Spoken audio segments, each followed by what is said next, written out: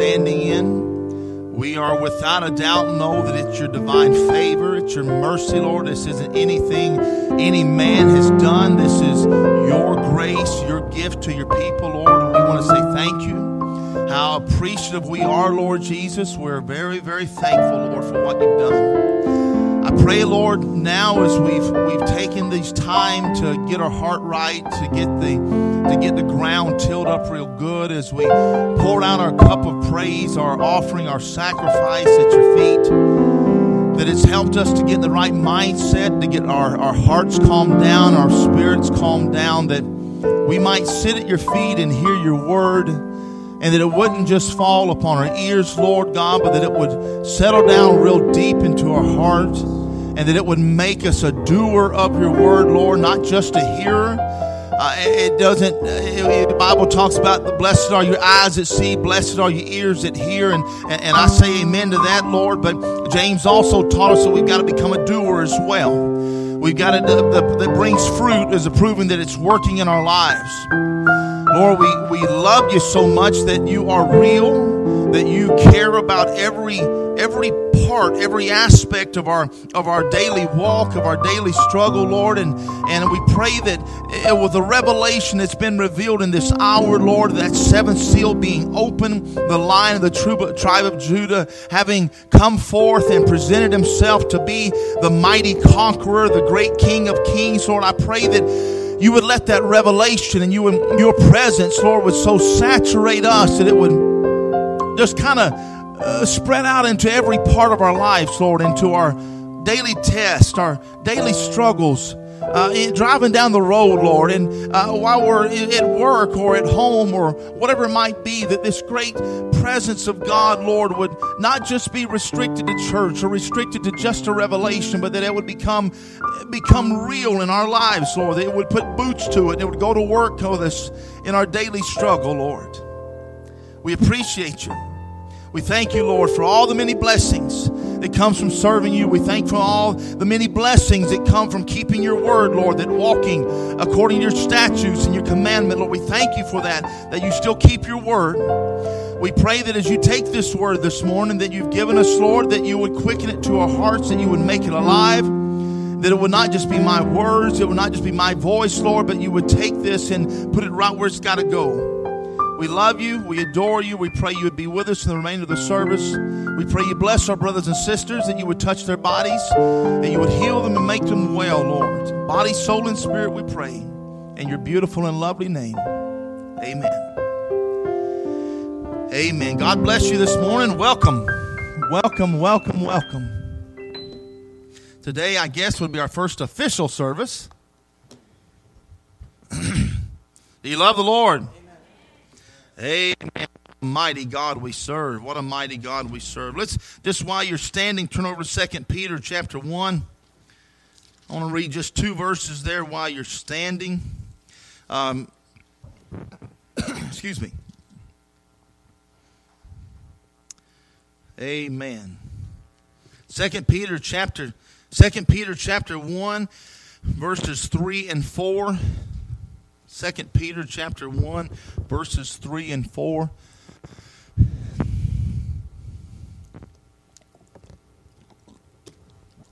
Say amen when you get there.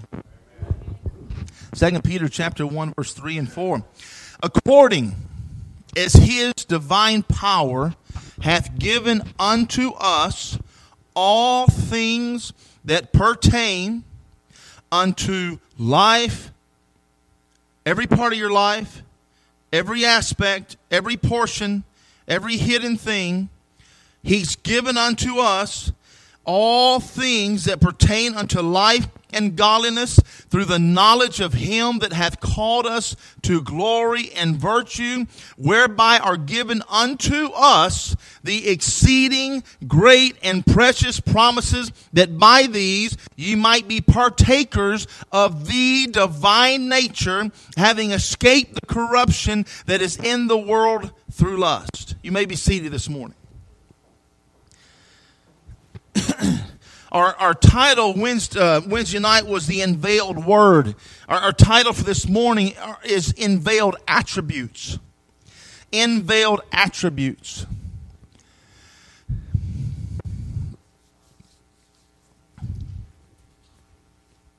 It's not easy to be a Christian. It's not easy to walk with the Lord. It's not easy to, just in that basic foundation of to say, I give my heart to the Lord. I've sought the Holy Ghost. I've had that experience with Him. It's not a shake the preacher's hand, put my name on the book, anything like that, but it's an actual communion and revelation with the Lord, that I know that fire of God is burning in my heart. I know that even though I'm not perfect, but that my life is being changed. And it's being changed, and it's being changed. It's not a microwave, a change. It's a time after time. It's a glory after glory. It's the prophet would talk about the day of our change, of the translation, that it'd be wave after wave of His glory that's hitting the earth. There's wave after wave after wave, and it's changing our bodies. And the moment that began is when you receive the baptism of the Holy Ghost with fire. Now, to just say, before you had the baptism of the Holy Ghost, you have justification, sanctification, then the baptism of the Holy Ghost. Now, I'm starting off real simple this morning, real basic, real elementary with this. As you begin those those parts of that work, of that inner work, of the justification, of the sanctification, before you receive the Holy Ghost, even then it's not easy to serve the Lord. Not in this world. Not in this world, not in this flesh. It's not easy. And I'm trying to make a point to stay with me. It's not easy to serve the Lord. And then it's not easy, even when you get the baptism of the Holy Ghost, you still live in this same body, this same flesh, this house of clay, this pile of dirt. You have all the struggles, all the things that you got to go through, and all the things that you got to die out to daily. It does not matter what revelation you have. It does not matter what revelation you have if your body is not coming to subject to that mystery, that revelation, that hidden truth. It does not matter until it goes to work in producing flesh through this flesh, producing fruits in this flesh. Now, we talk about not being easy, but it's very much worth it. It's very much worth it. You have one of two things. You have either seed of God or you have seed of Satan. And it's only one of two things. You don't have a seed of God, seed of Satan, and class door number 3 or door number C, or another option or something like that. It's just only one or the other. It truly is black or white. Truly is black or white. And if you look at how the Satan comes against you, and if you just not even, kind of pull your magnifying glass, pull your camera, zoom out a little bit from your life, and just look at what goes on around you. Look at your daily life. As let's say you get up and you go to work, you have the travel there. As you get up in that travel, whether it's 2 minutes or 20 minutes or an hour in that commute to work, you have most likely listening to your radio or listening to some MP3, something like that. Satan is at you even then, trying to pull you away from the way of life. Just in your travel before you get to the job. Then you get to work and you don't walk into a job full of Holy Ghost filled believers that love the Lord and that are on fire for God, and you walk in the door and they start encouraging you as soon as you walk in the door or meet you at your car. God bless you, brother, sister. Come on into work. It's going to be a good day of serving the Lord. You don't have that either. You're still in a fight. You're still in a struggle. Most likely you're met with, you again. Come back, huh? Couldn't run you off, huh? They might not say that, but the spirit that's on them is trying to do that. The spirit that's on them is trying to make you quit, make you run off, make you give up. See, the thing about a seed, if a seed, no matter where it's at, anywhere on the planet, if it can find good ground, it'll grow. Now, the thing about the Holy Ghost is it'll grow any seed. Anytime, any place, anywhere, because it's the light of God. For example, if you had a seed buried up into a cave, an actual natural seed, and you could somehow get that light of that sun up in the twisty parts of that cave, it'll bring that seed to life because it's life-giving. The thing about the Holy Ghost is, what I'm getting at is, no matter what kind of job you have, no matter what kind of school you go to, no matter what kind of any part of your day is, it could be the worst of the muck of the nastiest mire, but you're there. You're there. It ain't just normal no more. Because you ain't normal. Ain't nothing normal about you. Ain't nothing ordinary about you. Your presence is the presence of God. Your presence is the same presence that walked upon the shores of Galilee 2,000 years ago. Your presence is the same presence that got off the boat that day, and all the demons that were upon Legion got scared. Same one. Same one. Jesus Christ is the same today as he was yesterday, as he'll be next day. He's the same right now. God does not change. He does not diminish. He does not wear out. He's the same incarnate deity, God living in your flesh. Same one. So, let's think about that walk again. You pull up to work. You shut the car off. You shut the door. You get out. It's God walking in the room. How does it feel now when you walk in that room with all those demons that are trying to hinder all the other people there? See, the thing about the people is they can't help being bound. They, like you, were born in this world, shaped in iniquity, come in speaking lies, were just as much struggle as you have. But God in his mercy stepped down and picked you up. He dusted you off. He cleaned you up. He said, now go back and do it to someone else. It changes your perspective as you're walking in the room. You're not looking at combatants. You're not looking at the flesh of combatants. I'm here to war against you today. No, I'm here against the war against that thing that's on you, that's trying to make you, beat you down and keep you in chains and bind you. Because he that's in me brings life. He brings deliverance. He still sets the captives free, the one that's in me. Now, you might struggle. We might struggle knowing this every day. We might struggle kind of forgetting, well, I'm tired today. I had a bad car ride or didn't sleep good or overslept. And you come in all in your flesh and you forget who you are. You forget who bought you, forget who indwells you. And you run in thinking it's just you. You ain't going to be just you ever again. You ain't ever going to be just you ever again. Those days are gone. If you're sold out of the Holy Ghost, those days of just being you is gone. You are a walking, talking paradox. Walking, talking paradox. You remember, I think it's at Matthew 5, Matthew 6, where Jesus is telling the disciples, I'm going to send you 2 by 2. Don't take script, don't take bread, don't take garment, don't take that. I'm going to send you out in the world. And when you come into that world, if anyone was to receive you, you tell them, anyone that was to receive you, that the kingdom of God is come nigh thee. The kingdom of God has come nigh thee. Now, they did not take their house or their city and pick it up and run right next door to heaven and change their address and drop it down. They did not pick it up and move next to the nearest church, wherever it's at. So it's telling you that the kingdom of God is mobile. The kingdom of God is moving. Remember, a word is a lamp to my feet and a light to my path. It's in you. He's in you. So when you walk in, you brought the kingdom of God with you. And again, if David would make that statement that though I make my bed in hell, thou art with me. David, without the baptism of the Holy Ghost, without the saturation of that presence on his flesh, his soul, his spirit, his body, yet even in such a communion and a fellowship and a knowledge of who he is and where he is, would make such a statement. What happens for someone that's a Holy Ghost-filled believer?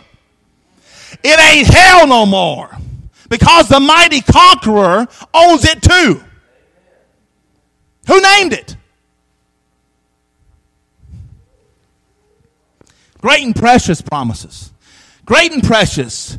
Not just, you look at some, we're talking about being being a struggle to be a Christian. Because your biggest struggle is going to be, between these two elbows. It'll be your biggest struggle right there between, you're going to be your own worst enemy. The flesh is most of the time weak. But the Spirit wants the Lord. It wants to live for the Lord. So in the flesh, a lot of times if you're looking at a job, it's the most common thing if you're going to go to work for someone, you want to know how much they're going to pay you by the hour.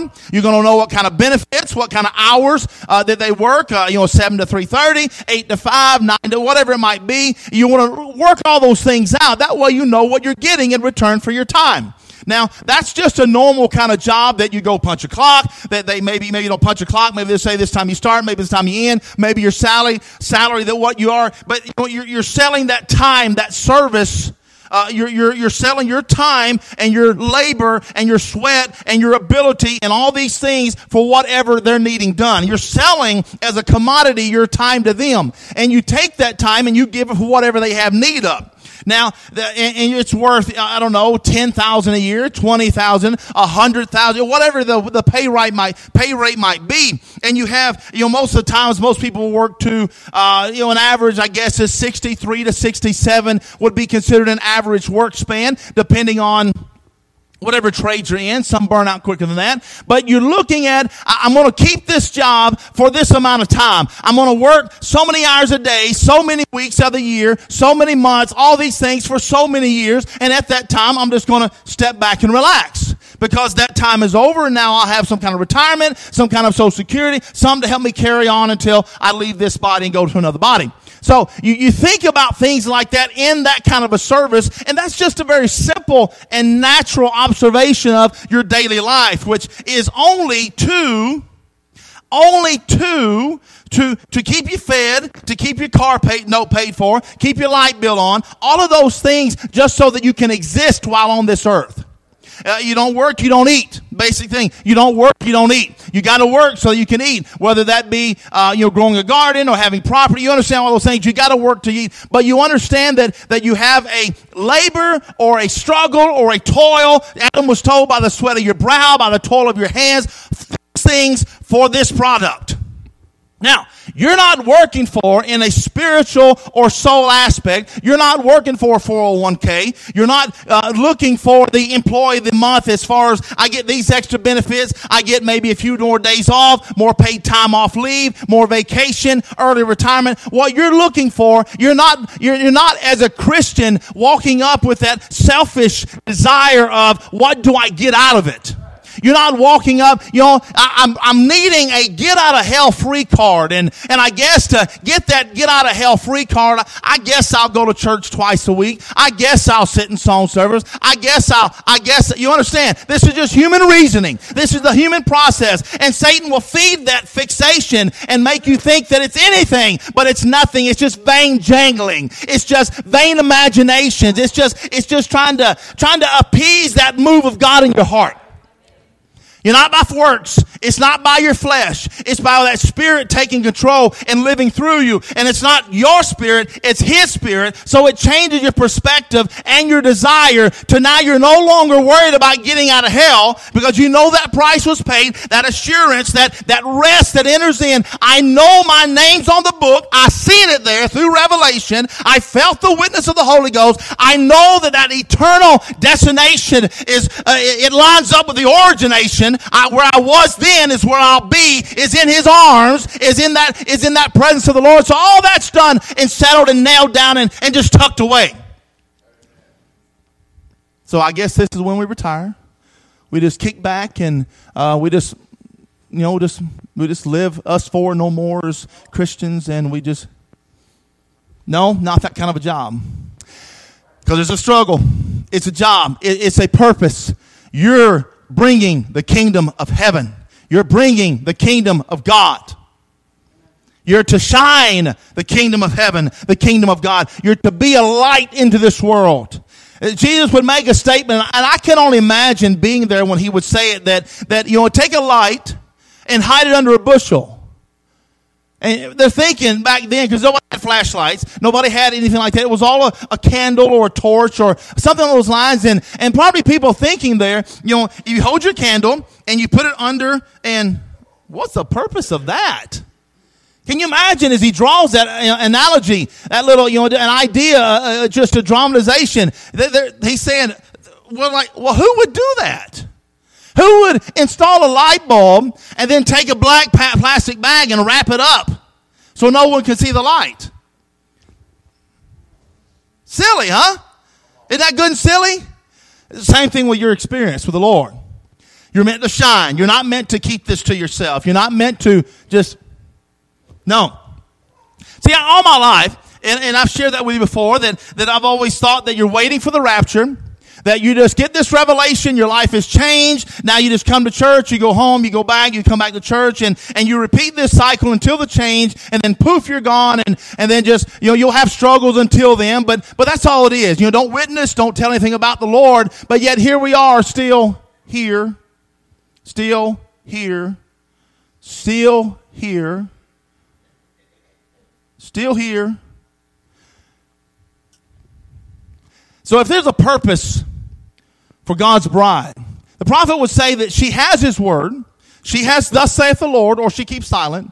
You remember that in the church age book? She has thus saith the Lord, or she keeps silent. She knows his word and what he wants done with it. So if you've got a job to do, and you've been paid as a subcontractor to do this job, you're not allowed to go on to something else until that job is complete. You're not allowed to go on to something else until that's complete. You can't say, well, I'm installing these windows here, and I started getting one little pane in down here. Let's all go home and go on the next job. No, don't work like that. You got a job to do. You remember Brother Ram telling a story about Paul Rader, the brother that wrote Only Believe. I think he was a Pentecostal brother, and he had a dream one night, and he said it was just a dream. He was working for a logging camp, and he was way up this mountain, and he had these big logs up there, and he heard his boss behind him telling him, you need to get these logs down to the camp at the bottom of the river. And it wasn't like you could just roll them downhill. There were flats, there were things like that, and he's trying to pick these logs up with his own strength, and he couldn't get them picked up to get them all down to the camp at the bottom of the river. And he's working on and struggling and toiling and all, but he is actually trying. And then at one point, that voice comes behind him. There's a river right there. Just put it in the river and ride it down the river. Put that log into the river and ride it down the river to the camp. And he does that, and as he's doing it, he starts saying that as he's riding this log down the river to the camp, he says that, I'm riding on it. I'm riding on it. Gets it to the bottom of the camp. He gets it done. This won't be done in your strength. This won't be done in your intellect. This won't be done in your flesh. This will be done by surrendering to him to get you there. When you think about to go to talk to someone, to witness to someone, to share the life of God, the light of this message to someone, you're thinking, well, it's just me. I'm just walking up here to tell you this, and you're going to think I'm crazy. You're going to think I'm nuts, and you're probably not going to hear it. That's the devil talking. That's not God. Because when you get there, it ain't you talking. You're not telling them about Sam Parker. You're not telling them about what I did. You're telling them about what he done and who he is. And you're telling them about the greatest, most powerful, beautiful, lovely being that there's ever been. And it's a joy to introduce them to him. It's part of your job. Part of your job, just to shine him. Now, in this, we talk about being difficult, being a struggle to serve the Lord. We're not just talking about, let's say 2,000 years ago, when you had just your normal amount of demons. You're just your normal amount of demons. You weren't born at that time. You didn't have to say, Lord, let's be born in the easiest time there ever was. He, by his foreknowledge, his choice, we just read that to you about his choice, where he put you in the time he chose for you. Now, if he chose that for you, that lets you know he'll be right there with you to protect you and help you through it. So, being the hardest time, being the most demonic oppression and demonic resistance there's ever been, you have the most supremely godly, heavenly power to help you through it. Can I get an amen anywhere? You're still doing it in your flesh? You're still struggling along? Well, I guess I got to drag this log uphill. No. He's in you. He's the one that's walking right there with you. He's the one that can make it to pass. God bless you this morning. This mighty God that we serve, he don't give up. He don't walk away. He don't give in. He don't get bored. He don't get distracted. We get distracted. You get put on something and you're like, well, I kind of forgot what I was finishing. He doesn't. He stands there patiently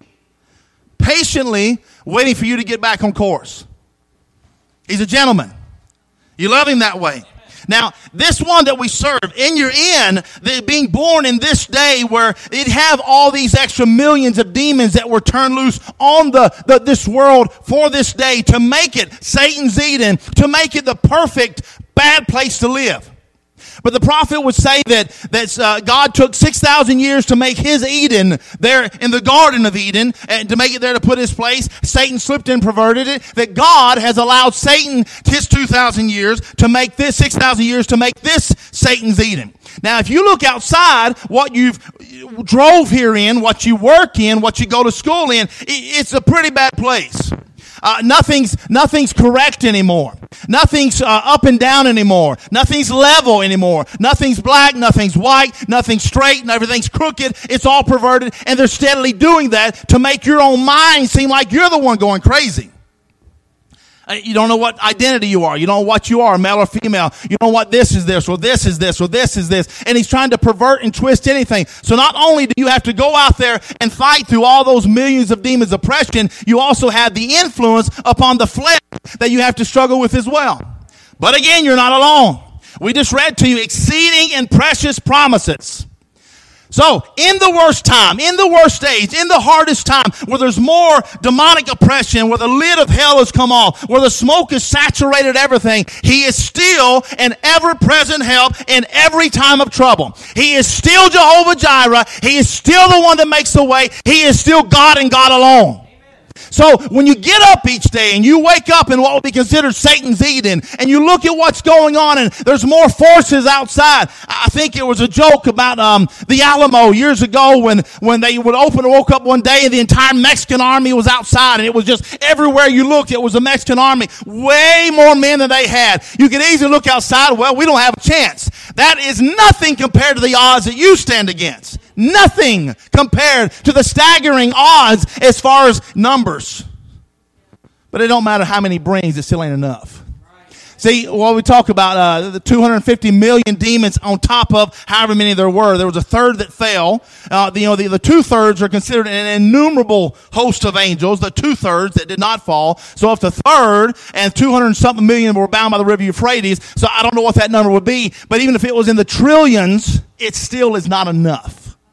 Not enough. He didn't bring enough reinforcements. The Bible talks about as you go to, as a man sits down to try to figure out what a war will cost him, to wage a campaign. We need this many soldiers. We need this many swords, this many chariots, this many horses. We need all the food, all the armor, all these things to outfit and to use for them to do. He sat down, and as he was working his numbers out, he didn't bring enough. Praise the Lord. He didn't bring enough. Because the one that you serve, the one that's inside of you, is the most powerful there has ever been and ever will be.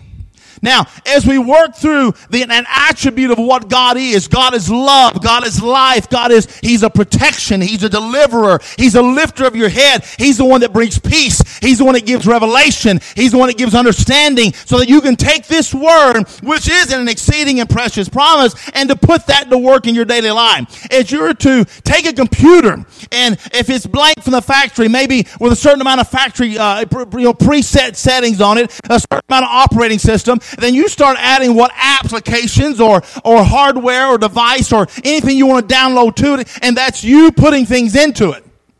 You understand? You're filling the RAM up. You're filling the memory up. As a computer, you're doing those things to that. But as a flesh body of Christ, we're taught to take that word and to put it across the doorpost of our heart, to tie it, write it on the bedpost of our chamber, put it on the inside of our eyelids, so that as we take those exceeding precious promises, it's what all of our thought process, our acceptance, all those things is through that word. It's all absorbed through that word. Again, back to the computer. If you're going to play a game or download something, it's through everything you've got upon that computer. Imagine a body only filled with the Word of God. You'll meet every trial. You'll meet every test. You'll meet every question through the Word of God. You actually, in effect, become a Urim and Thummim. You understand that? You become a Urim and Thummim. I was listening to a brother preach last night for Brother Tim Pruitt. And he was talking about that, and he said that, years ago. I'm going to take my coat off. It got warm. Years ago, with the Urim and Thummim, that if anyone had a question, if they would go to Moses, they would go to the tabernacle there, and they would have their question, and they would ask it across that Urim and Thummim, all that many jewels and many stones, and how it would light up would be the way the answer would be given. And in our day, years ago, we had Brother Branham, and God would speak to him, and many people would come from all over the world to ask him questions. They would ask this, Brother Branham, what about this? What about this? Brother Branham is no longer here. He passed away December 24th, 1965. But God is still the same. And we just told you that the bride has, thus saith the Lord. The bride of Jesus Christ has, thus saith the Lord. Brother Branham in his day, which was the first fruit, he had, thus saith the Lord. It was God in one man. Now it's God in many-membered bride. The bride coming of Christ. Right now. So you become that Urim and Thummim because it's God that speaks. It's God that answers any question. He's the one that gives revelation and understanding. He does, and he does alone. So can you imagine your life being so saturated to his will to where that everything that comes out of your mouth is his word? I kind of feel like that's my end goal. That's going to be on the day of my rapture. The only words that come out of my mouth are his. Good morning. God bless you. How are you? Would that be amazing? Would that help your day so much? How many times you step back from either just normal conversation or get into a trouble or get into an argument and you walk away thinking, man, I wish I hadn't have said that. Oh, I wish I hadn't have said that. I should not have said that. You ever done that? Is that just me? Why would you like to walk away and say, I'm glad I said that. I'm glad he said that. I'm glad he said that. Not me, but him. Great and exceeding great and precious promises to make you a partaker of the divine nature. Our title this morning is the Inveiled Attribute. Inveiled attribute. It's an unveiled word, an unveiled God that is so moved inside of his people. It's no longer me that lives, but it's Christ that lives within me. It is he that abides in me, not me abiding in. You understand it? Sorry, they got too close. Him speaking. Simply, him speaking. Great and precious. Do you love that this morning? Do you love that this morning? Let's turn over to John chapter 16.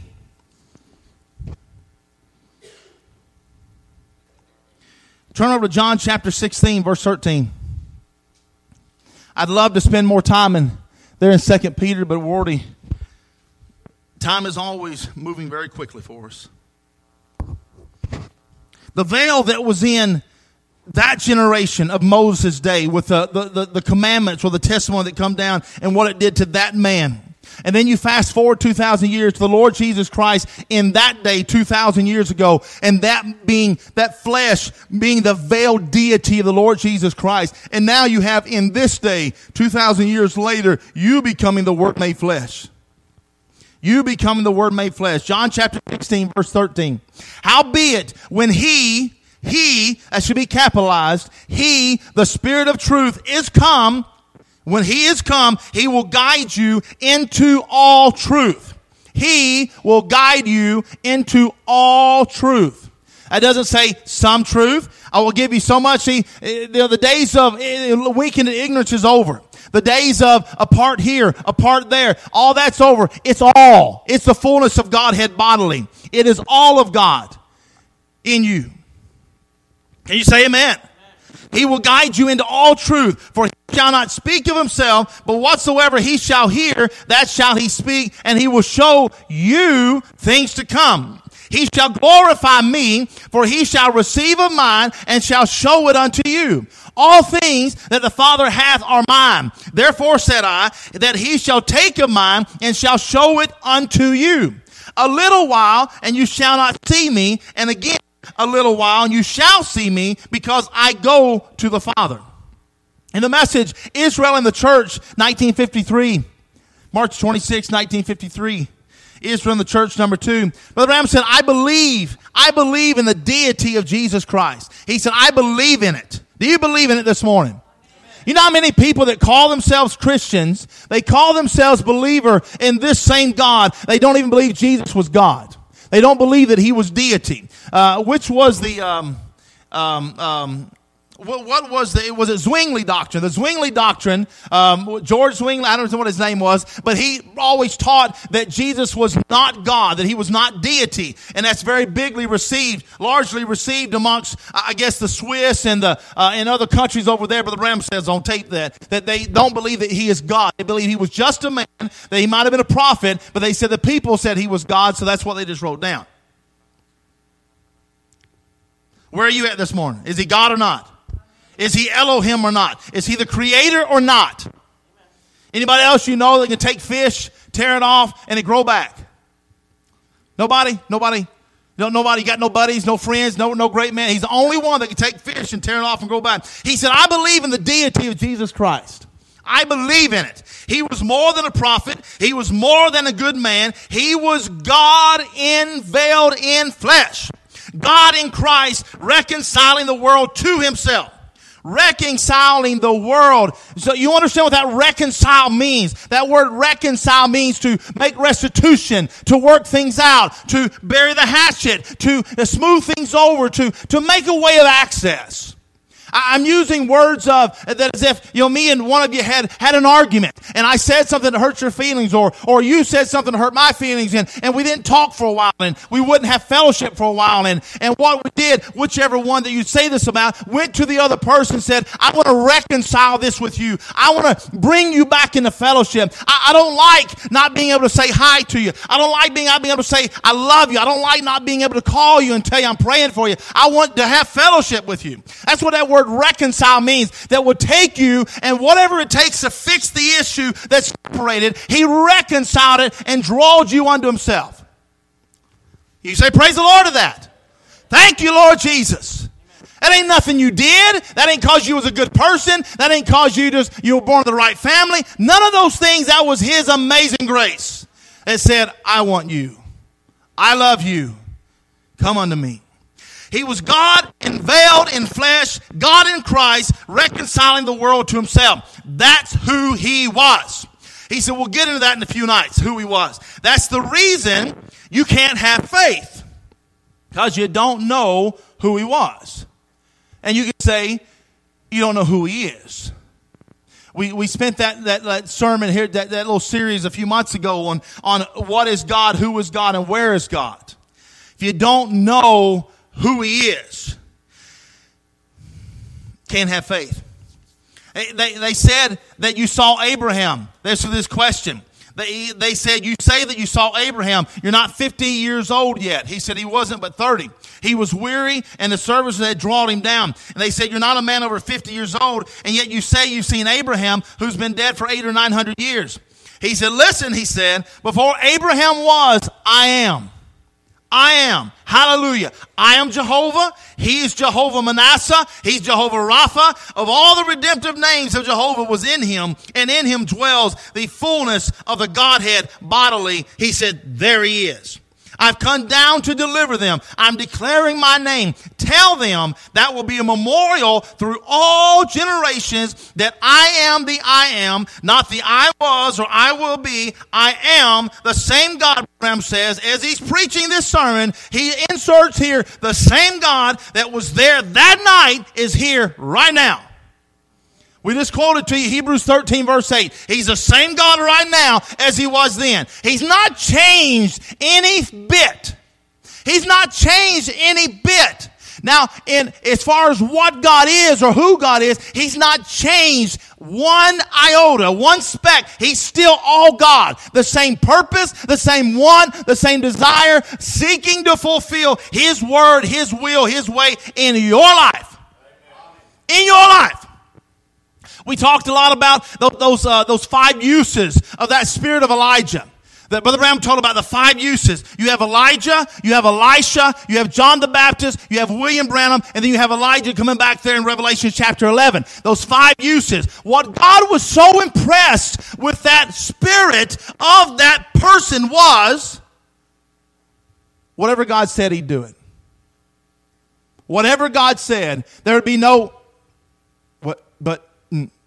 no. But what if it makes them mad? What if I offend? No, he said. This is what he said. This is what he said. And God steps back and said, I love that. I love that. I love that. Praise the Lord. Praise the Lord. Turn over to Colossians chapter 3 with me. Do you love His Word? Amen. How good He is. How good He is to His people.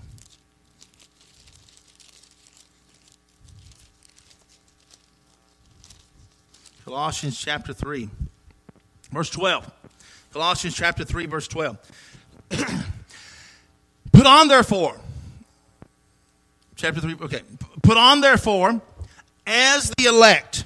Put on therefore as the elect of God. That means He elected you. He chose you. He picked you. We say this all the time. He's not stuck with you. He's not, oh well, I guess you're the only one who must be called a Christian. This is all there is to offer. No. He picked you before the foundation of the world. Like I said earlier, ain't nothing normal about you. There's nothing ordinary about you. Put on, therefore, as the elect of God. So now you know who He's talking about. That's me. He's talking to me. I'm sitting here 2,000 years after this is written, and those words are to me. Sam Parker, insert your name here. Put it on. This is you. Put this on as the elect of God, holy and beloved. Wait, He called me holy? He called you holy. And He also called you beloved. That's not just, I love them. No, I am beloved. That ought to make you feel pretty special this morning. Bowels of mercy, kindness, humbleness of mind, meekness, long-suffering, forbearing one another. That means building each other up. Building each other up. Bearing one another's burdens, building each other up. That's an attribute of God. You understand that? It's an attribute of God. We were just the other day, Aaron had smashed his finger real bad at work. Had a real bad black nail and just kind of purple and black and got real bad from hurting so bad. And he's sitting at the table and he's kind of got it up to his face like that. And I said, you understand that right there is for example, right now, we say my sister Michelle in the hospital. She's sick. She's hurting. She's a part of our body. And as far as your human flesh, if you hurt your finger, if you hurt your foot, everything goes to it to grab it, to hold it and try to make it feel better. You'll pull it up till close to you. And you're that way with your bodies, right? If your foot gets hurt, if you stomp your toe, you're going to, oh man, goodness, that hurt. If you break a finger or smash a finger or cut a finger, you're going right to it. All of you is going right to it. You understand? And then as a body of believers, because we're told that we are members in particular of the very body of Christ. The very body of Christ. Back then it was Word made one flesh. Now it's Word made many flesh. As a body of Christ, when one another is hurting, you go to it and you grab it and you minister to it and you love them and see what you can do to help and build them up in whatever it is they're going through. He says, forbearing one another, forgiving one another. If any man have a quarrel against any, even as Christ forgave you, so also do ye. And above all of these things, bowels of mercy, kindness, humbleness of mind, meekness, long-suffering, forbearing one another, forgiving one another, all of those things, above all of these things, it's italicized, put on charity. Put on charity. Put on love. We opened with 2 Peter there in chapter 1, and we stopped right at the beginning of that stature of a perfect man that the prophet taught. You have your foundation of faith, and you keep building up from each one of those attributes, and you're walking up, getting toward the capstone, which is Christ, which is love, which is the bond of perfectness, which is the one that gives understanding and revelation, which is the one that now abides in your heart. He said, put it on. Put it on. Now, if you've already received justification, sanctification, the baptism of the Holy Ghost with fire, you've already received that work, yet how can you put Him on if you've got the King of Kings living in your heart? You must die out daily. You must surrender more of yourself so that more of Him can come in. Put this on. Put this on. Peter would say it like this, now add to. Now add to your virtue. Add to your temperance. Add to your godliness. Add to your brotherly kindness. Add to it love. Put on that bond of love, that bond of perfectness, he says. And let the peace of God rule. There's where your flesh is going to struggle again. Because you live between these two elbows. Let it rule. But sometimes I want to rule. Sometimes I want my will. I want my way. I want my desire. You got to let Him rule. And you say, well, no, he just said the peace of God. He didn't actually say God. God is what He is. He is peace. He's love. He's mercy. And if you're letting that rule, you're letting Him rule. He can do whatever He wants. He can absolutely do whatever He wants in you. And His bride will never say no. Say, Lord, have Thine own way. Have Thine own way in me, Lord. Let the word, I'll finish that up. Let the peace of God rule in your hearts. To the which also you're called into one body, and be you thankful. Now, if you're to look at that as one body of an assembly, one group of believers, just take it like that for just a moment. Called unto one body, one group of believers. And you just kind of shrink it down, not the bride of Christ globally, but just to shrink it down to so many that fill in one room.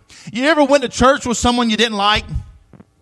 You ever went to church with someone you're like, I don't want to hang out with them. I don't want to fellowship with them. See, if they're part of your body, you got to get over it. You got to come together. You got to love them. You can't let that hinder your walk with God. You got to be thankful.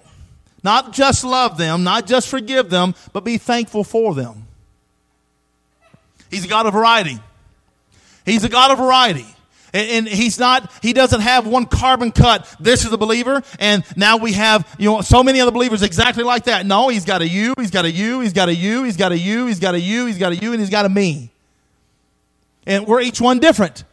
Each one from different walks of life. Each one from differing struggles and tests and all the things that make you up. You're all different. Be thankful for it. I share that with you all the time. It makes my heart so happy when I see the Lord do something for you. Touch your body, provide for you, meet a need, bring peace, give comfort to you. All those different things. It actually makes me love Him more. It makes me love Him more. Because He's not just my God. He's your God. And every time I see Him be your God, I know He'll be my God. Be thankful. Let the word of Christ dwell in you richly in all wisdom, teaching and admonishing one another in psalms and hymns, spiritual songs, singing with grace in your hearts to the Lord. Grace in your hearts to the Lord. Whatsoever you do in word or in deed, do all, that's italicized, do all in the name of the Lord Jesus Christ, Lord Jesus, giving thanks to God and the Father by Him. Thanks to God and the Father by Him. Turn to Luke chapter 23 with me. Luke chapter 23, verses 33. Luke 23, verses 33.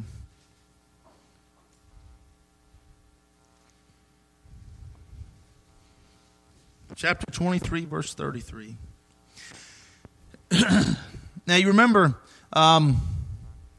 which message was it? I can't remember exactly which one it was, but Brother Ram took those 4 words out of this particular verse.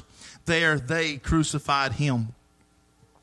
I don't know why my brain's just going blank on me, but when they were come to the place, chapter 23, verse 33, when they were come to the place which is called Calvary, and it's interesting how it even changed our own vernacular as far as what you would describe as Calvary. The most common thing you'd probably go back to in your mind was 100 years ago, if you think about a Western, as far as a movie and things like that, they'd call in the Calvary. If you're being overrun by someone like that, they'd call in the Calvary to come and help deliver you. To come and help deliver you. Wednesday night, as we was in the sermon there, we was talking about, we even read the scripture where it called the 10 Commandments the word of the testimony. Word of a testimony. And you have where they would even call this place Calvary because this is where victory was wrought. Absolute victory. Total victory. Complete victory. When they were come to the place which is called Calvary, there they crucified Him. The prophet told us there, the most holy place, they, the most holy people, crucified the most horrible death, Him, the Prince of Peace, most beautiful, precious there's ever been. There they crucified Him. It's considered to be cursed to hang upon a tree. It's a curse to hang upon a tree. He became a curse for me and for you. There they crucified Him, and the malefactors, one on the right hand, the other on the left. Then said Jesus, them crucifying Him, the absolute worst, most horrible death, the most excruciating way to die, because your body crushes in on itself until you suffocate or asphyxiate in your own blood. They're doing this to him and the malefactors, and his response, his attribute, the attribute of life, then said Jesus, Father, forgive them. Forgive them. Now, this is the attribute of God. This is the attribute of the I am, of the Lord Jesus Christ. This is his attribute. Father, forgive them. And you would in your flesh like, no, wait a minute now. They done tore the skin off your back. They done tore the skin off your front. They beat you. They took this crown of thorns, and they didn't just set it gently on your head. All the things that they done to him, the one that created everything that there is. I've shared that with you before. Growing up, I've always liked a song that said he grew the tree. He said he molded and built the small, lonely hill that he knew would be called Calvary. You imagine the Creator as he was shaping the planet, making it a nice round planet with his hands, and he's shaping the planet. He puts it together, and as he comes apart a little spot, he forms this, and he said, right here, they'll call this part Calvary. Right here, and then he grew a tree as he planted the seed in the ground, knew which tree would come up. He said, that's a tree that I'll die on, that I'll give my life, right there, that tree I'll give my life on. He knew it. The Creator, hanging there, knew it. Can you imagine in your own flesh the amount of dread you would feel? You ever had, just as kids, you got a big test coming up at school, and maybe you're not studied enough, or maybe you did, but the dread of coming up to it, or as you get into an adult, you have some kind of a situation or a confrontation or an argument or something like that you got coming up, and you're kind of dreading it. And the further away it is, it just makes it worse and worse and worse. I got that laying out there. I know I got to go meet that, and that's not going to be fun, and I don't look forward to that. Now, give yourself an eon. It'd be easy for most of us to chicken out. There's a picture I saw years ago in, I think it was Davis Kid or Christian Bookstore in Jackson, Tennessee. Davis Kid Bookstore. And it showed just a little picture of a little carpenter shop where Joseph worked in the corner. And Jesus is a young boy. I don't know how old. Can't really tell. 4 or 5 years old. 3, 4, 5 years old. And the sun's coming through the window. And as he's laying there, he's kind of kneeling on the floor, playing with 3 rusty nails. The shadow that he makes is the actual cross. I was walking through there one day, and I saw it, and I stopped me right in my tracks, and I saw that cross in his shadow. All of his life. Like I said, if it had been us, we'd have chickened out. We'd have given up. We'd have said, no, that's way too hard. No, he said, I'll take it. And you're not walking into it blindly. He knew they would rip the skin off his back for your healing. He knew they'd rip the skin off your back, his front for your healing. He knew that by every stripe they laid on him would set you free and make you well. He knew that. And he did that. And here you have him now hanging in the most horriblest situation ever be. And his response, as I said earlier, the attribute of God was to say, probably choking for air, bleeding out of every orifice, Father, forgive them. Forgive them. That wasn't even the angel's response. That wasn't even the angel's response. The angel's like, we'll burn this world down. We will tear it apart. Don't do that. Earth is screaming out. The prophet would tell us, don't do this on me. Trying to spit the cross out of the hole. Don't do this on me. But it had to be done. And his response was, forgive them. They don't know what they're doing. I love that. I've never heard in any other area anyone tell you that about the 3 men on the cross, a total of 4 crosses that day outside of Brother Branham. There was Jesus in the middle, and you had a thief on the right, thief on the left. And you knew that all. You knew there was one there, one that spurned him, that cursed him, that spit on him, that was with the others, they were reviling. You had another one on the side telling the guy hanging beside him, we're guilty of what we deserve this. He does not. And God, in his mercy, as he asked him to please forgive me, he said, you'll be with me. I'll take you with me. But at the same time, not far from there, you have Judas hanging himself on a tree. Judas. So you had one taking one to heaven. You had one taking one to hell. There were 4. I never heard of that outside the prophet. Only one asked for mercy. Only one asked for mercy. This thief on this side was no different than the thief on this side. If this one would have just said, would you remember me too? Would you forgive me? His mercy would have said, yes, I forgive you too. I say this all the time. I believe every word out of God's mouth is creative.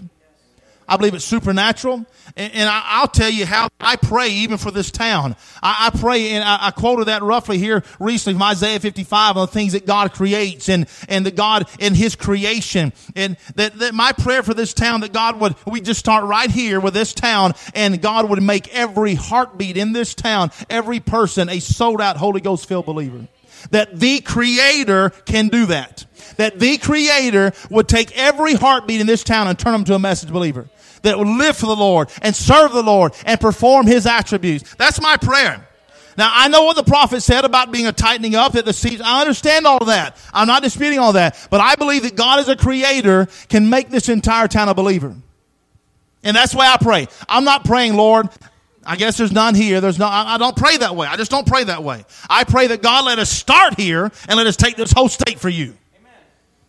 We've been told to ask big. Yes. Right. Ask big.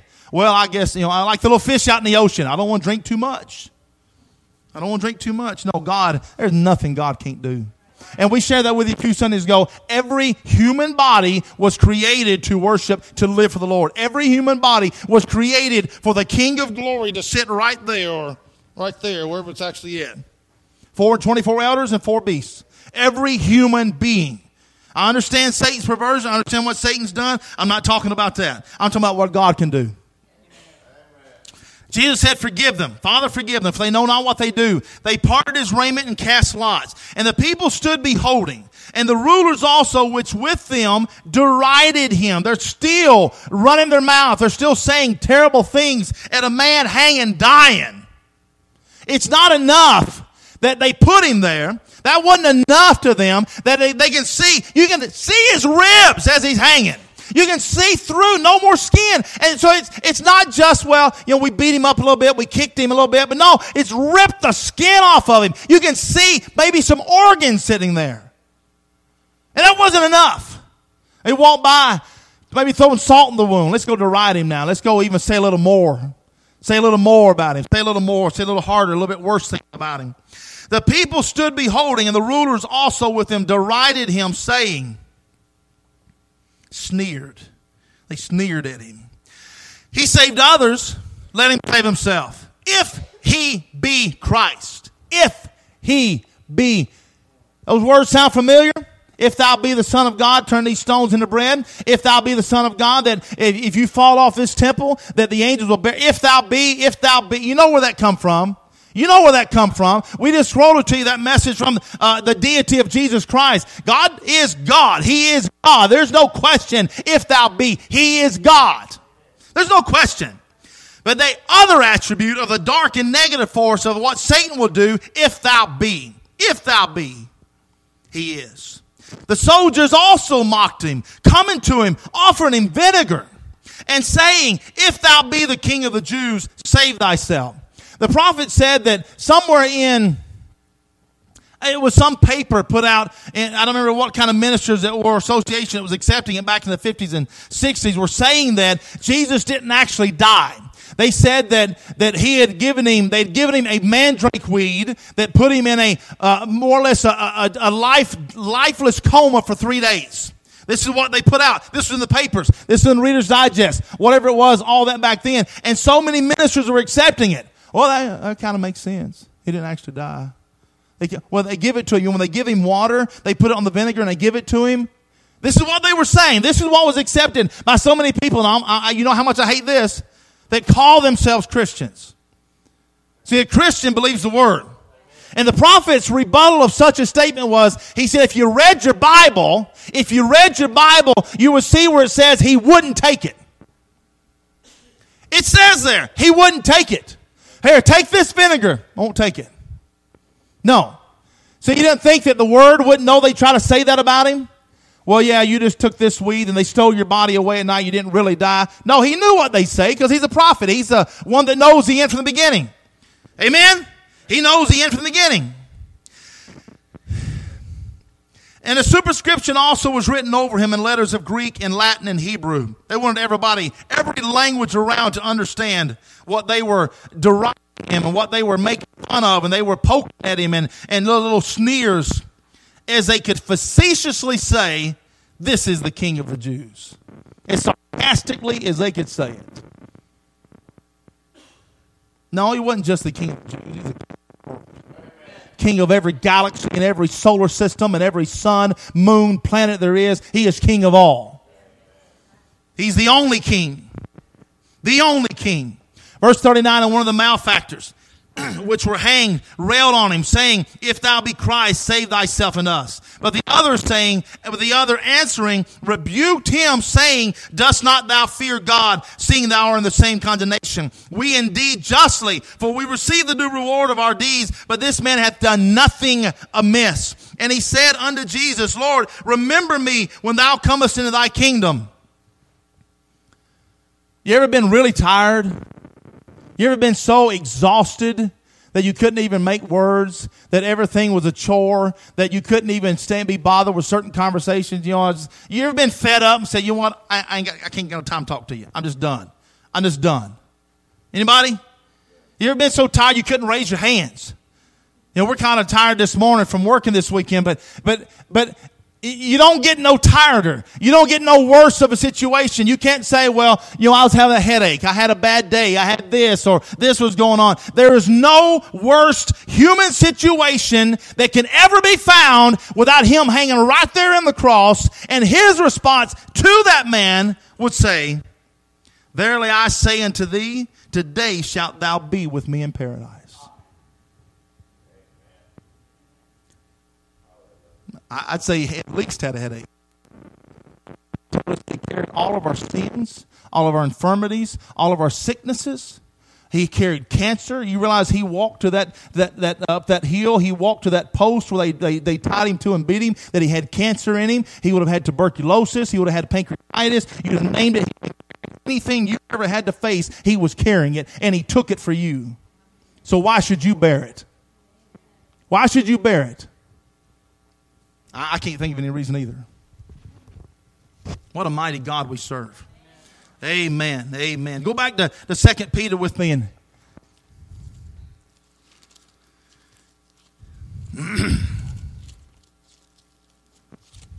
I love his word.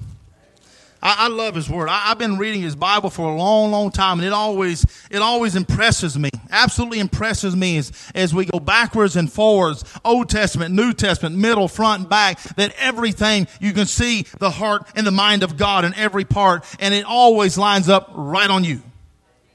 Not to be, it's all about me. Nothing heady, nothing high-minded, nothing puffed up. No, I'm the purpose and intent of God. Remember Christ, the mystery of God revealed. Abraham said God had threefold purpose: to make himself known to you. Praise the Lord. Praise the Lord. To make himself known to you. Go to chapter 1, verse 11. Chapter 1, verse 11. For so an entrance shall be ministered unto you abundantly into the everlasting kingdom of our Lord and Savior Jesus Christ. This entrance that's ministered unto you. Now, again, the prophet would teach us that when those seals were opened, when the Lion of the tribe of Judah, the Lamb, took the book, he made it a new book. He pulled the seals off the book. Those hidden mysteries, they were come available to be seen and clear. He said it literally made it a new book. Not a different book. Not a different book. Well, for example, if you've ever, let's try to pick something, let's say something basic. If you don't know anything about arithmetic or math or just simple basic math, and you pick up a math workbook and you go through and you don't know what 1 plus 1 is, what 2 plus 2, what 20 plus 20, you don't know what it means. And you're looking through it, you're like, well, I read this number, I read this number, I read this number. I don't know what it means, but I see it there. I can see the book. I can flip the pages. I can smell the paper, but I don't know what it means. And then once you get an understanding of what it means, you go back through it. I know what that means, and that adds to there, and that adds to there, and all those numbers add up, and poof, and here's the finished work. Wisdom and revelation of the knowledge of him. Wisdom and revelation. So, verse 11. So an entrance shall be ministered unto you abundantly.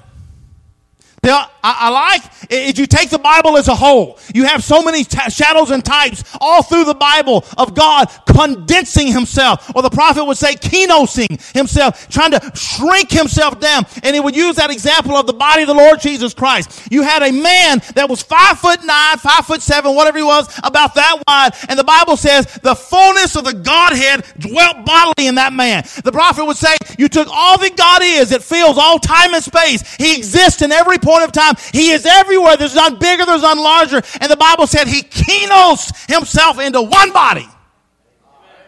Now, the purpose was to purchase your redemption, to start a work, to bring an access, to give you this interest, where before you could not even get near him without being killed. You could not get near him without your life being taken from you because of the sin, because of the curse. But that entrance now is not just, okay, we're going to open the door and crack it a little bit. It doesn't say an entrance is ministered unto you slightly, not slightly, not partially open, not just, well, I can see. Remember the seals on the book, you couldn't see very much. Well, I see a few words, but I don't really see much words. And you're not talking about as the type of the children of Israel coming to the land of Canaan. They weren't just to stay on the border. They weren't just to stay on that side of the Jordan. You can't just step inside the boundary. You got to walk on in it. Walk on in it. The exceedingly abundantly is in the land. Walk in there. Come abundantly. It's ministered unto you abundantly. In the natural type, the grape Sylvester was bigger than a man's head. In a natural type, that it took two men packing this one branch of grapes. That's a natural type. I ain't talking about anything grown on this planet. I'm talking about exceeding and abundantly precious promises that come from that dimension, which is the very life of God unto you. An entrance. And again, it's Revelations 4. It's an entrance. You've come into the kingdom. You got to keep coming up higher. Keep walking up higher. The pyramid that Peter talks about in this, as far as that walking up those steps of foundation, of faith, of virtue, of knowledge, of temperance, of godliness, it's walking up to a point. You can't just step upon the next step of faith. Okay, here we are. We've got all of God. And then someone comes on and makes you mad and you blow off at them. No, you need some temperance. You need some godliness. You need some patience. You need some long suffering. You need some virtue. That's a part of the character and attribute of God. You got to keep walking up toward him. And it all comes not to some shotgun blast or a way over there. No, it all comes down to very razor's edge. Very point. Well, just here. No, it's a pyramid. All the sides, no matter where you come come to a point. There is a way that seems right to a man, but in its way is death. But the way of God leads right to him. Right to him. An entrance, ministered, given, exercised, made accessible, freely put in your life. Freely put in to you. One translation is supplied. Think about that. Change that word to supplied. Pull the ministered out, make it supplied. An entrance has been supplied to you. So many times that, the English language doesn't really mean anything anymore. You've heard different people talk about it. There's a comedian, I guess years ago, that told the story of the three little pigs in 19th century English versus to probably 1980 or 1990 vernacular of an English. And, right now, if you were to say it in 1990, this is years ago, so it's not anything, it's even worse yet. If they were to tell the story of the three little pigs, it's over in 80 seconds, 90 seconds, not even a minute. But then, with all the words that were put in, this word means this word means this, it's good 5 to 8 minutes, and you walk, well, I've got a very good, clear visual image of what just happened in the story of the three little pigs. And you can understand that. But you got me as far as a vernacular understanding. So if you take the word minister, most people don't understand what the word minister means. Ministering doesn't mean necessarily standing preaching. Doesn't necessarily mean to stand in this use, this application is I'm taking the balm of Gilead, the word of life, and I'm ministering it to you in this form, trying to get past your ears, past your eyes, past your heart, into your soul. Ministering that way. Ministering is also if you have a need, if you're struggling with a bill or something like that, to come along and try to help give you food, try to help loan you some money, anything, that's a ministering as well. Most people don't understand that. But if you change that word to supplied, I got you, Jehovah Jireh.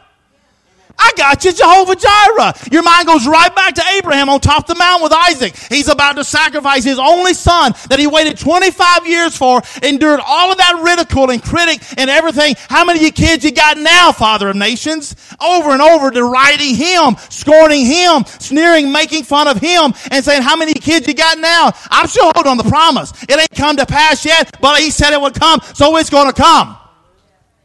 Praise the Lord. And you find him go up there, and now that your child is born, he's 8 to 12 years old, go sacrifice him unto me. All right, let's go.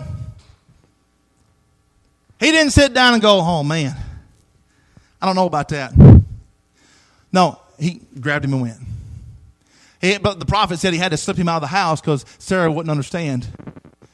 He had to slip him out of the house. But Abraham wasn't scared. Abraham wasn't concerned. He said, no, because he remember his testimony to the people, the servants that are with him. Myself and the lad will return. Me and him both were coming back. Why? Because God said in him would be your seed. In him, your seed would number the sands of the earth. In that seed right there. Okay, the prophet taught us, he made it a little bit clearer words. He knew that as soon as he plunged that knife into his chest, that God would bring him right back. Because he received him as one from the dead, that God would give him back from the dead. Because he believed God's promise. He believed God's promise. So, Jehovah Jireh, the one that supplies. We talked about that on Wednesday night, about the unveiling of the word that in the years past when Moses' time, and that veil. And the Bible would use the phrase, that veil. That veil, that even years later, so many thousands of years later, as people read Moses' law, that the veil is still on their heart, and as they're hearing those words read, their heart is shut down and cannot hear what was read. That veil. And then Paul says that when that veil is done away with, that veil. See, everybody from when Moses received the law to the cross, everybody upon the earth up until that point, guess what? This is going to shock you. They were all humans.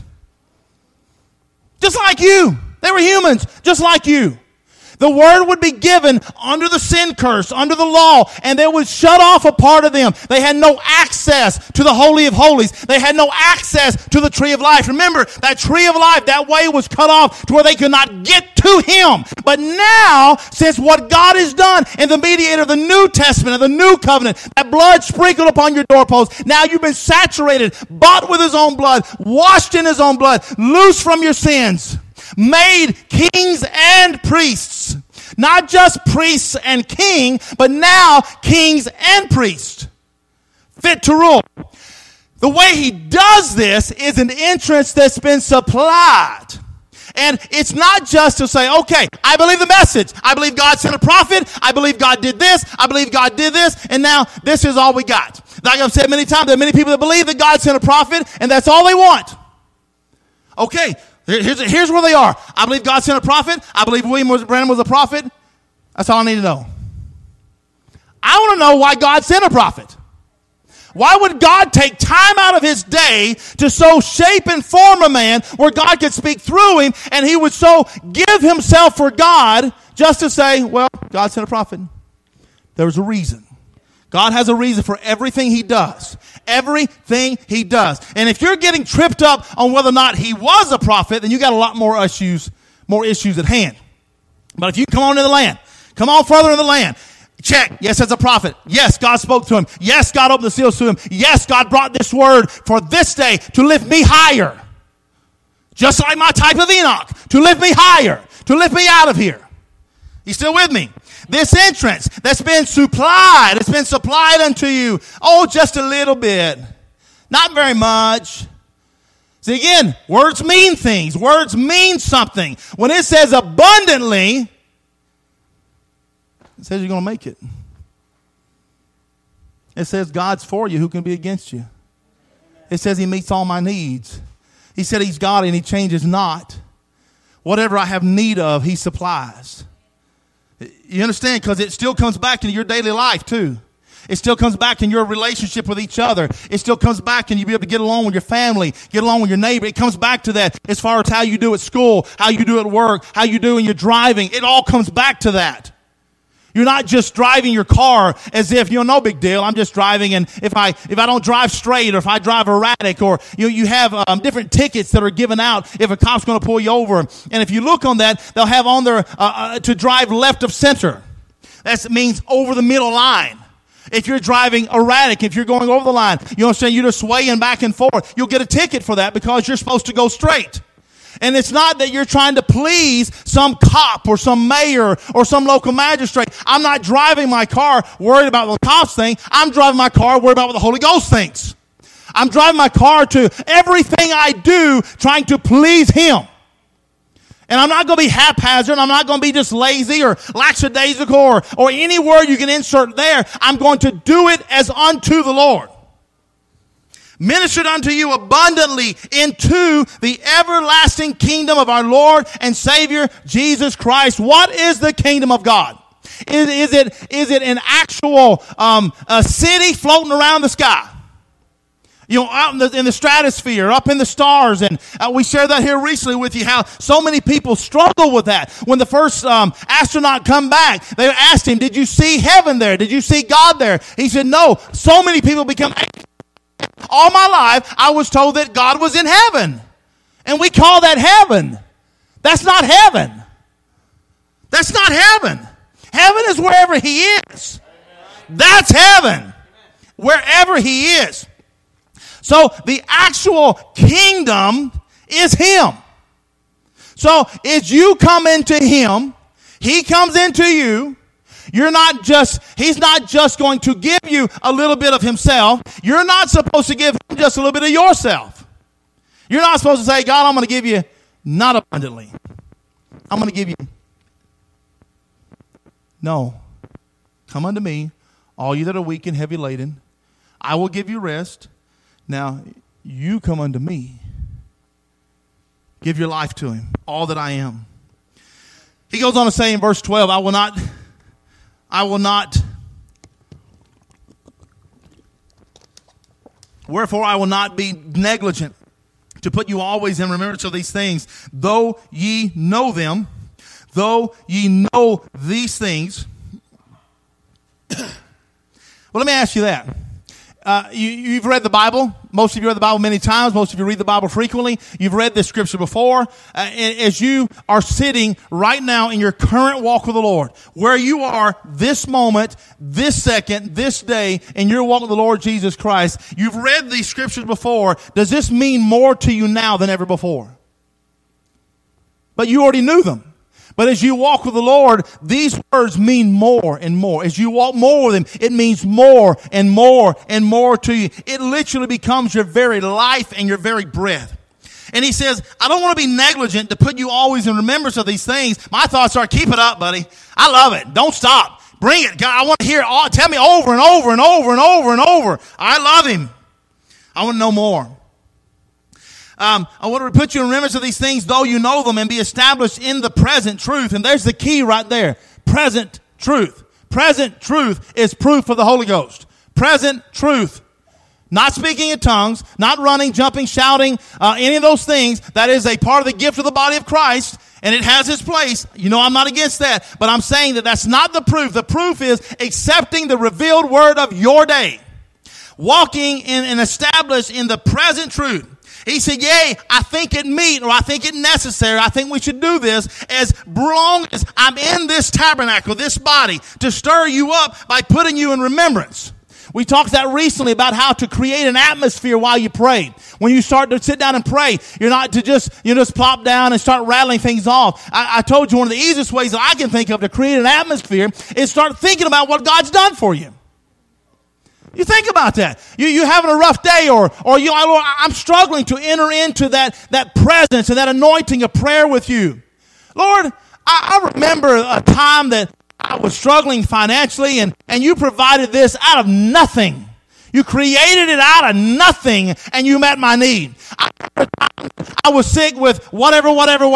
You stepped in and touched my body, and just like that, it was over. I thank you for that, Lord. I also remember this. I remember this. And you notice everything starts changing around you.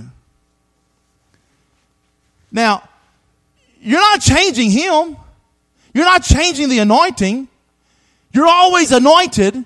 What you're doing is bringing this body into subjection by putting this body in remembrance of the things of God. I remember that he did that. I remember that he did that. I remember that he did that. He's still my God. My God. And it brings you into subjection. And then you notice that anointing and that presence, and you start praying then. Ask what you will. Ask what you will. Praise the Lord. Knowing that shortly I must put off this, my tabernacle. He's talking about giving his life to the Lord. Even as our Lord Jesus Christ hath showed me.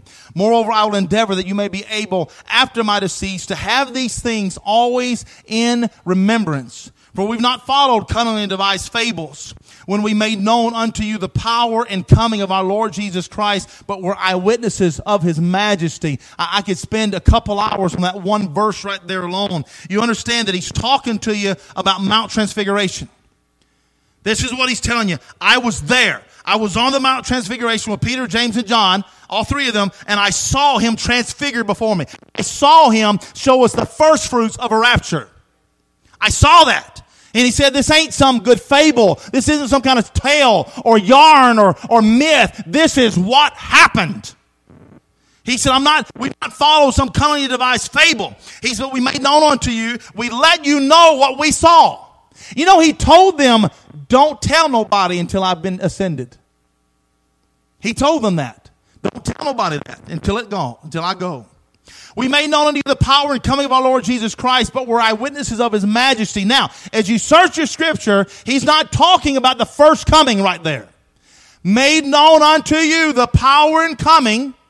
This isn't the first coming that he's talking about. If you look at that, he takes you back to 1 Peter, where it says, when the day star is risen with healing in his wings, and he's risen in your heart, that power, that coming, this coming of the Lord Jesus Christ. You still with me? You everybody understand where we're at? He said, we've not followed cunningly devised fables, when we made known unto you the power and coming of our Lord Jesus Christ, but were eyewitnesses of his majesty. For he received from God the Father honor and glory, when there came such a voice to him from the excellent glory. A voice out of heaven. They heard a voice out of heaven. You understand? We don't have time to jump back and read that. They heard a voice out of heaven saying, what a mighty God we serve. They heard a voice saying out of heaven from the excellent glory, this is my beloved Son in whom I am well pleased. I am well pleased. Now, you've got all these different aspects. And again, I have no time to jump into that. You have your shadows and your types of, they saw Moses and Elijah. They saw Moses and Elijah. The same Elijah, the same body, the same flesh that was taken up in the chariot of fire. They say they saw the same body of Moses that died, and they buried him, and then he come up missing. Moses was resurrected. This is why Lucifer, you find him in Job disputing about the body of Moses. Where's the body of Moses? Up until that point of the cross, he claimed access to every of those bodies because he stole the keys of death, hell, and the grave. He stole them. He did not own them. The abstract title deed owner was Elohim, never Lucifer. He stole them. So you find that you have Elijah and Moses standing there. Peter, James, and John see this. Jesus is glowing like the sun. They're looking at a raptured, glorified body condition. And you have, right after that, you have Revelation 11. The two witnesses. The prophet would tell us that he was there to give them special instructions concerning what they would do to the tribulation. That's amazing. That's absolutely amazing. But he's telling you, we're standing there watching the first fruits of that. We're watching with our own eyes, our own body, someone that was raptured. To be transfigured is a similar use of a translation.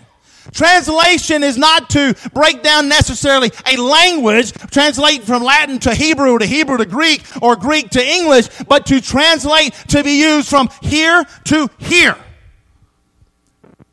or changed, such as glory to glory. So you follow me? Mount of Transfiguration, they're looking at a finished work in Him, because every scripture that speaks to the groom speaks to the bride. Every scripture, you see Jesus Christ on every page. You see Him, then you see yourself. You can see now a description of what you look like during the change. That's exciting to me.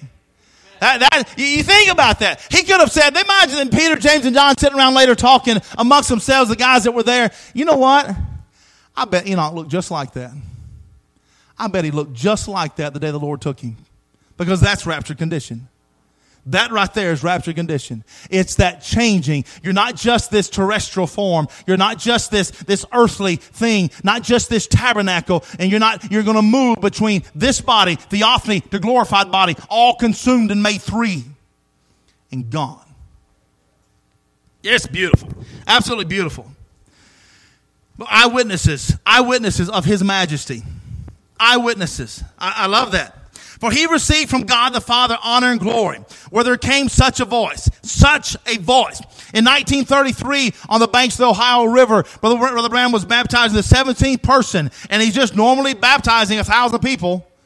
I don't know how normal that is. That'd be pretty wore out. Baptized not 1,000. There were 1,000 people there, but 17 people is a lot of people to baptize. A dunk and pull it, not a dunk, but that's a lot. That's a job.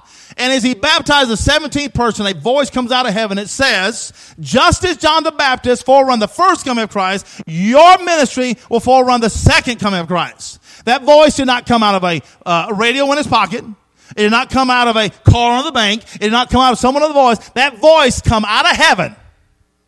A voice out of heaven. A voice out of heaven. This voice says, this is my beloved Son in whom I am well pleased. And Peter goes on to describe where this voice come from. Just in case you were wondering. Maybe you've been struggling about where that voice come from. And you're walking around. You hear it, right?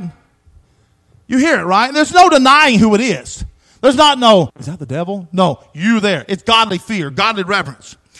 For this voice, verse 18, this voice which came from heaven, we heard when we were with Him in the holy mount. We heard it when we were in heavenly places. We heard it because we come from there and we go back to there. That's why we heard it. That's why we heard it. And now he goes on to say, verse 19, we have also a more sure word. A more sure word. Or a translation will be the prophetic word made more sure. He's went on and on about bringing these things to remembrance. Do you understand me? Do you believe me? I know I keep talking about this, and I keep talking about this, and I keep talking about this, and it might want to seem like, well, he's still talking about it. He's like, but you must understand, this is a more sure word of prophecy. I'm telling you how you'll be changed. A more sure word of prophecy whereunto that you do well that you take heed. Take heed. Pay attention. That you take heed. Listen to what he's saying. If you want to take a rapture, listen to what Peter, moved upon with the Holy Ghost, is telling you. Take heed. Don't get distracted. Don't look off. Don't get strayed one way or the other. Listen to what the Holy Ghost is saying. That you do well, that you take heed. I say you do pretty well if you listen. You're not going to say, man, I wish I hadn't listened. You're not going to be saying, you're going to be saying, well, I wish I had listened. It would have done me better if I had listened. Whereunto you do well that you take heed as unto a light. Look at his description. Listen to me, he says, as unto a light that shines into a dark place. Listen to me as unto a light that no candle that is lit, put under a bushel and hidden. No man does that. Listen to him, he says, as unto a light that shineth into a dark place. John 1, the word became flesh. This light of God come down, and the darkness can't comprehend it. I don't even know what he's talking about. I don't know why he keeps running his mouth. I don't understand. It's light piercing the darkness. Light is the truth of God. It is what dispels all fear, dispels all ignorance, takes away every excuse, and you're only left with black or white, truth or error. Lie or life. as unto a light that shineth in a dark place until the day dawn. The day dawn. This is our presence. This is where we're at right now.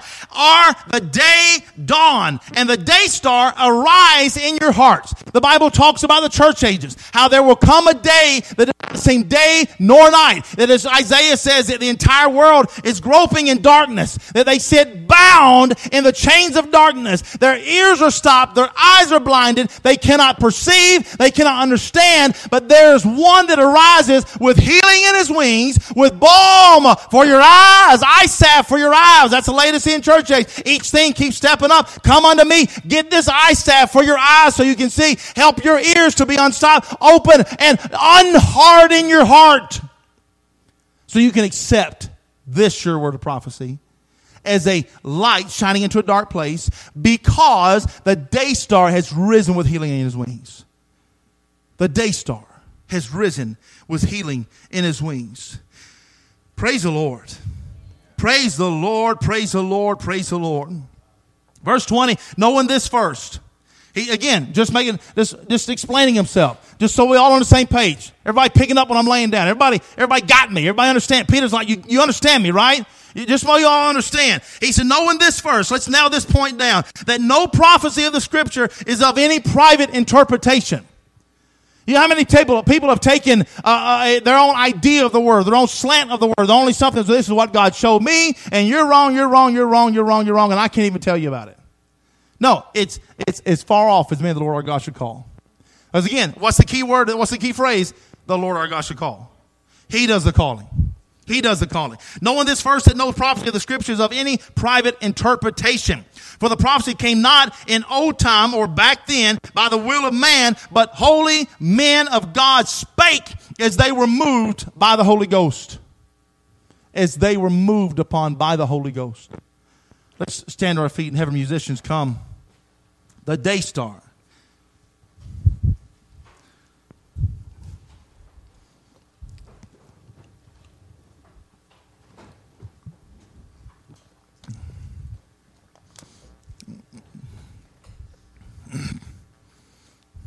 You love the presence of the Lord. There's nothing like it. Let's sing that song, Stay.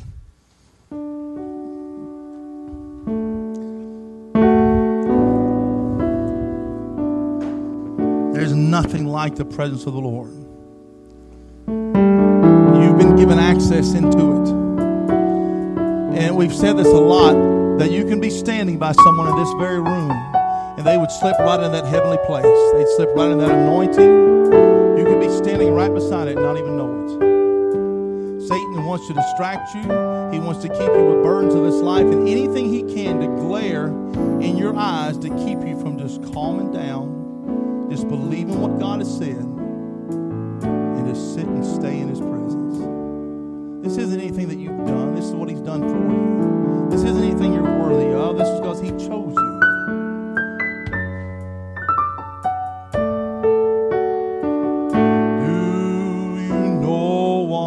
It's like to be in the presence of the Lord. Oh, and I know what time it is. Oh, because time stood still.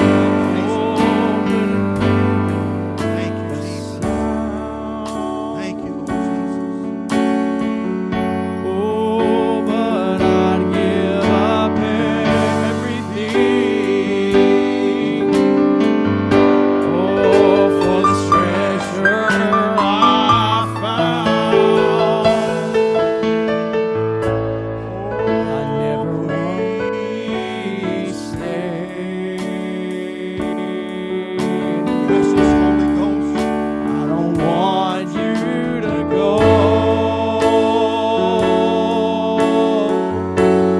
Oh, my heart is burning in your presence, Lord. Oh, I want more. Let the cry of your heart this morning. Oh, I want more.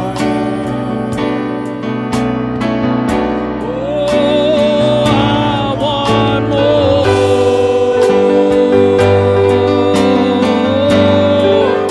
Oh, Jesus, I want more. Sing it to him again. Oh, yes, I want more.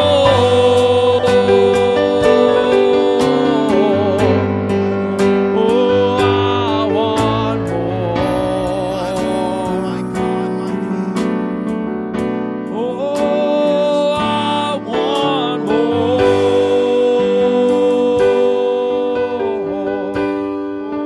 Oh, Jesus, I want more. So I'll just stay. Oh, please stay.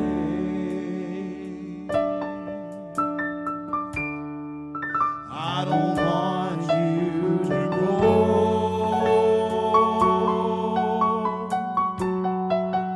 Oh, my heart is burning in the presence, Lord. And I want more.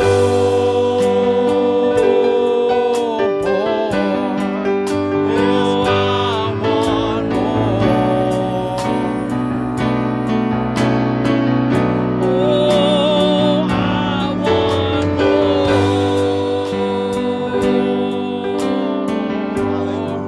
Oh, Jesus, I want more. Sing, I want more. Oh, I want more. Amen. I want more. Oh, I want more.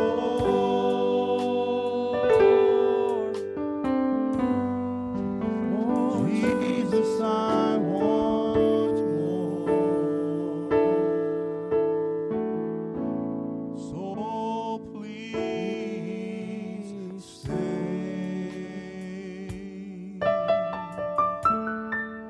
I don't want you to go.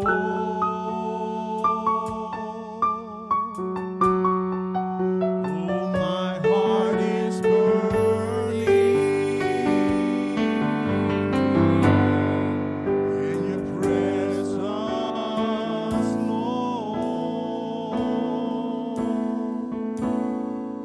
And I want more.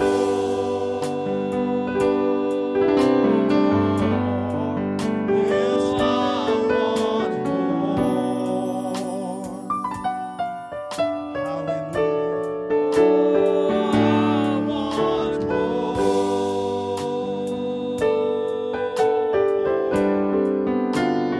Jesus, I want more.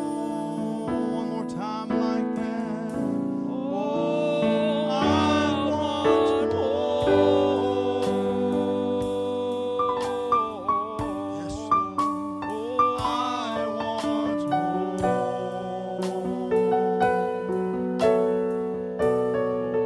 Yes, I want more.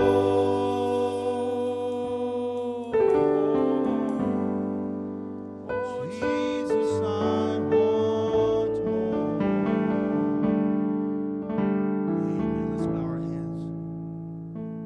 Great and mighty God. Lord, how rich, how beautiful your word is, your presence is, your anointing, Lord. Lord, I'm so thankful that our hearts aren't wishing for you to leave or just to get on to something else, Lord. We've got no better place to be than in your presence, in this room, in this atmosphere, Lord. This is my life, Lord. This is why I live, to be in your presence, Lord. It's why I was created, to worship you, to love you, to live for you, Lord. Built to shine your light, Lord Jesus. Lord, draw near. Let us draw near to thee, Lord God. Let us lay aside anything in our life that's not pleasing to you, anything that might stumble us or beset us, Lord, anything that would put a block or put any kind of space between yourself and us, Lord. We only want you more and more and more and more and more, Lord. I want more. Lord, I pray for my brothers and sisters here today that you would bless them in such a special way, that you would take your word, Lord, and continue to open it and unfold yourself to them just from moment to moment. Keep from scripture to scripture, from message to message, Lord God. Just illuminate our paths with the light of your word and the light of your presence. We thank you, Lord, for saving us. We thank you for redeeming, for all that we need of, for being the lifter of our head, for being God that meets all of our needs, Lord. Bless our brothers and sisters. I pray you would help us, Lord, to be more diligent, to pay more heed, to put more attention, Lord, to what you want us to do in this world as far as our purpose that you want in us. Lead us and guide us. Have your way in us. We surrender all that we are to you. We thank you, Lord, for your presence in this place this morning. I pray you be with us as we go our separate ways and bring us back for our service tonight, Lord. Thank you so much. We love you, Lord, so much. How beautiful your word is. How beautiful your presence is, Lord. Confirming your word. We adore you, Lord. Be with our brothers and sisters, Lord. Even thinking just now, Sister Michelle, Lord, you're the God that heals all of our diseases. Lord, you're the creator of the body. You know exactly what she needs, where she needs to be touched. Lord, I pray you'd move on her behalf. Lord, we lift up Brother Glenn to you right now. Nothing is too difficult for thee. There is not one infection. There's not one debilitating anything that Satan would throw our way, Lord, that stumps you, Lord, for you sent your word and healed every single one of Glenn Webster's diseases. We bind together as a body of believers that love him, and we claim that promise. That's one of those exceeding and precious promises. We claim it, Lord.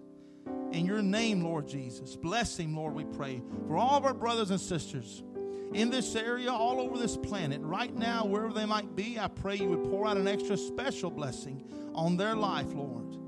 And we give you all the praise and honor and glory, and we love you with all that's within us. In your precious, lovely name, amen.